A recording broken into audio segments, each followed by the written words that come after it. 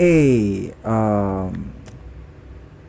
podcast tanpa judul episode pertama. Gue buka dengan sebuah kekesalan karena gue kan sebelum rekaman. And then, gue tidak bisa menguploadnya di Anchor karena um, nggak tahu ya. Gue awalnya gue rekam di handphone dulu, terus file gue coba import ke Anchor, ternyata nggak tahu saat proses pengimportan data nggak mau ke upload, jadi gue harus merekam itu semua, mengulangnya dari awal saat ini dengan perasaan sedikit bete. Ya semoga ini bukan pertanda buruk ya untuk podcast ini, karena gue membukanya dengan kekesalan, dengan kesialan. But hopefully semua kesialan itu tidak terulang, karena bete loh, udah capek-capek rekam cuma filenya nggak bisa diupload, gue harus ngulang semuanya lagi. Oh ya deh, um, selamat datang untuk kalian yang baru mendengarkan. Iyalah, baru episode pertama.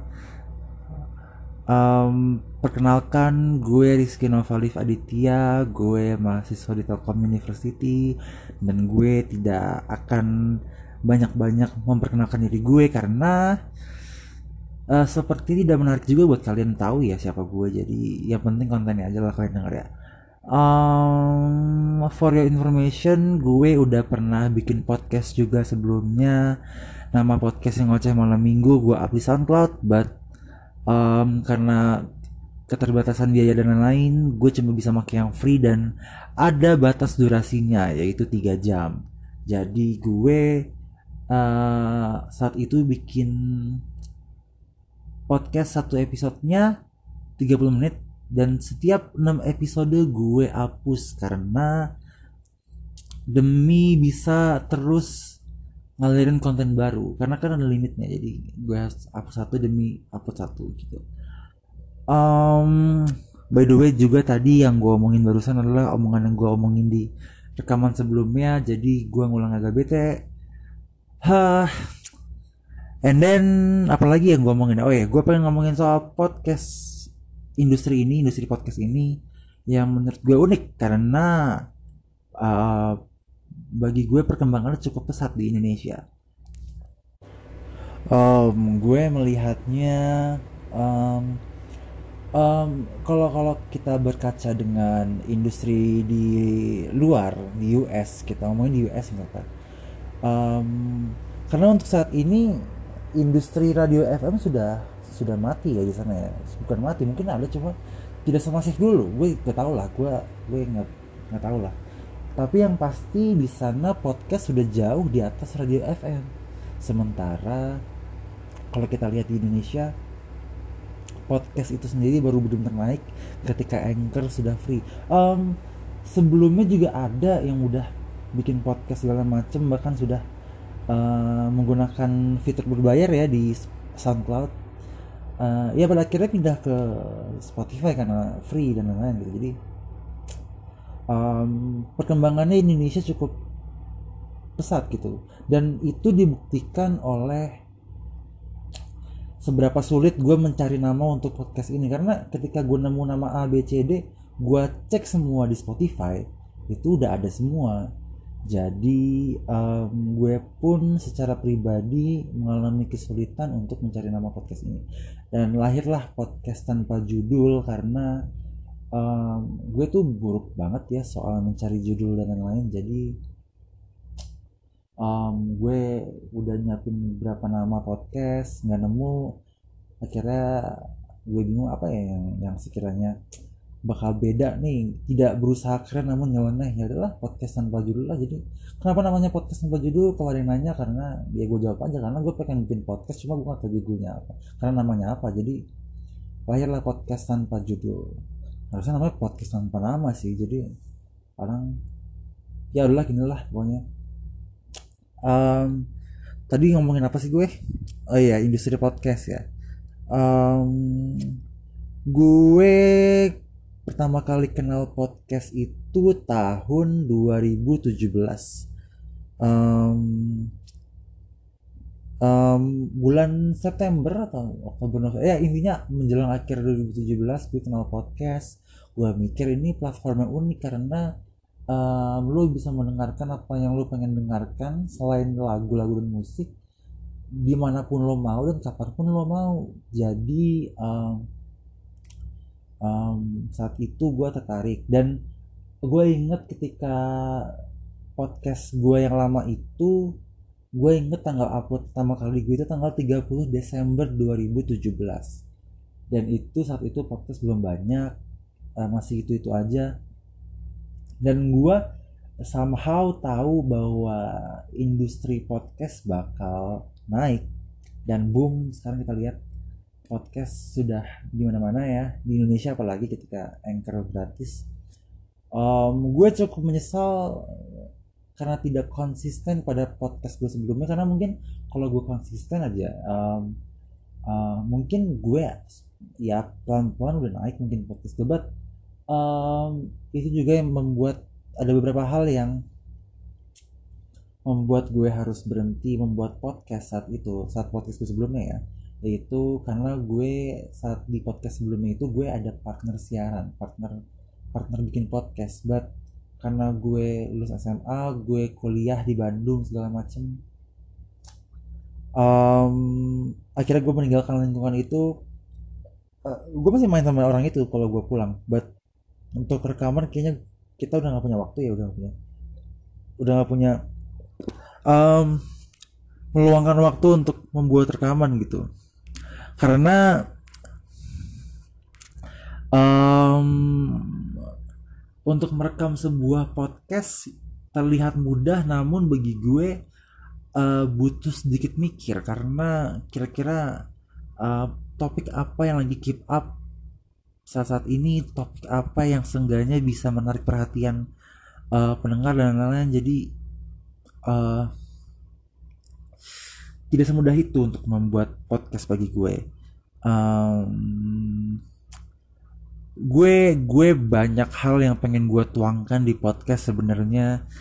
Itu sebenarnya juga alasan terbesar gue kenapa gue kembali karena ini, karena sepertinya bisa lebih berkembang dengan industri yang saat ini gue lihat gitu. Walaupun kalau kita bicara soal monetizing atau dan lain-lain, uh, ya belum ada uang yang bisa diraih dari podcast. Tidak seperti YouTube yang bisa dimonetize gitu.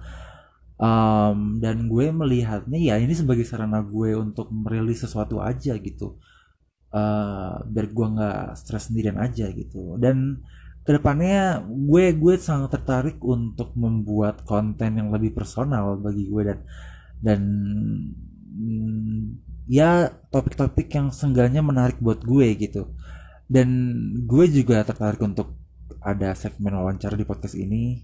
Jadi gue akan mewawancarai beberapa teman gue atau lingkungan gue yang sekiranya gue berpikir sepertinya orang ini bisa gue ajak ngobrol dan lain-lain gitu.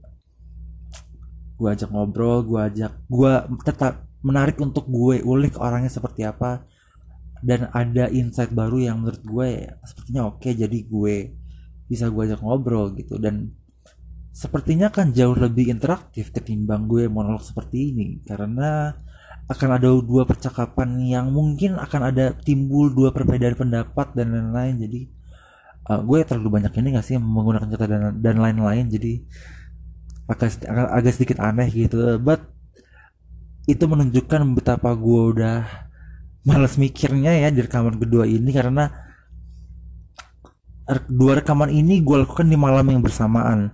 Jadi bisa kebayang betapa basinya otak gue ketika harus mengulang rekaman yang seharusnya tidak gue ulang. Dan semoga ini rekaman yang ketika gue rekam langsung di anchornya bisa langsung gue upload, karena bete juga kalau ternyata nggak bisa diupload. Gue harus ngerekam 3 kali dan cari cara baru untuk gimana caranya bisa naikin rekaman gue ke anchor. Ya balik ke tadi, semoga ini bukan suatu kesialan. Semoga kesialannya di depan aja, nggak usah sampai ke belakang-belakang karena bakal capek banget. By the way, gue pengen banget sih ada banyak hal yang pengen, udah lama banget gue pengen ngomongin. Oh iya, setelah ngoceh malam minggu podcast gue yang lama, gue juga sempat bikin podcast sendiri juga, cuma tidak bertahan lama, hanya bertahan 1-2 episode. Namun gue mikir kayaknya nggak keep up nih, kayak podcast bakal gini aja. Akhirnya gue berhenti, dan selang beberapa bulan, setahun kemudian, setahun yang lalu gue bikin, gue inget September Agustus juga.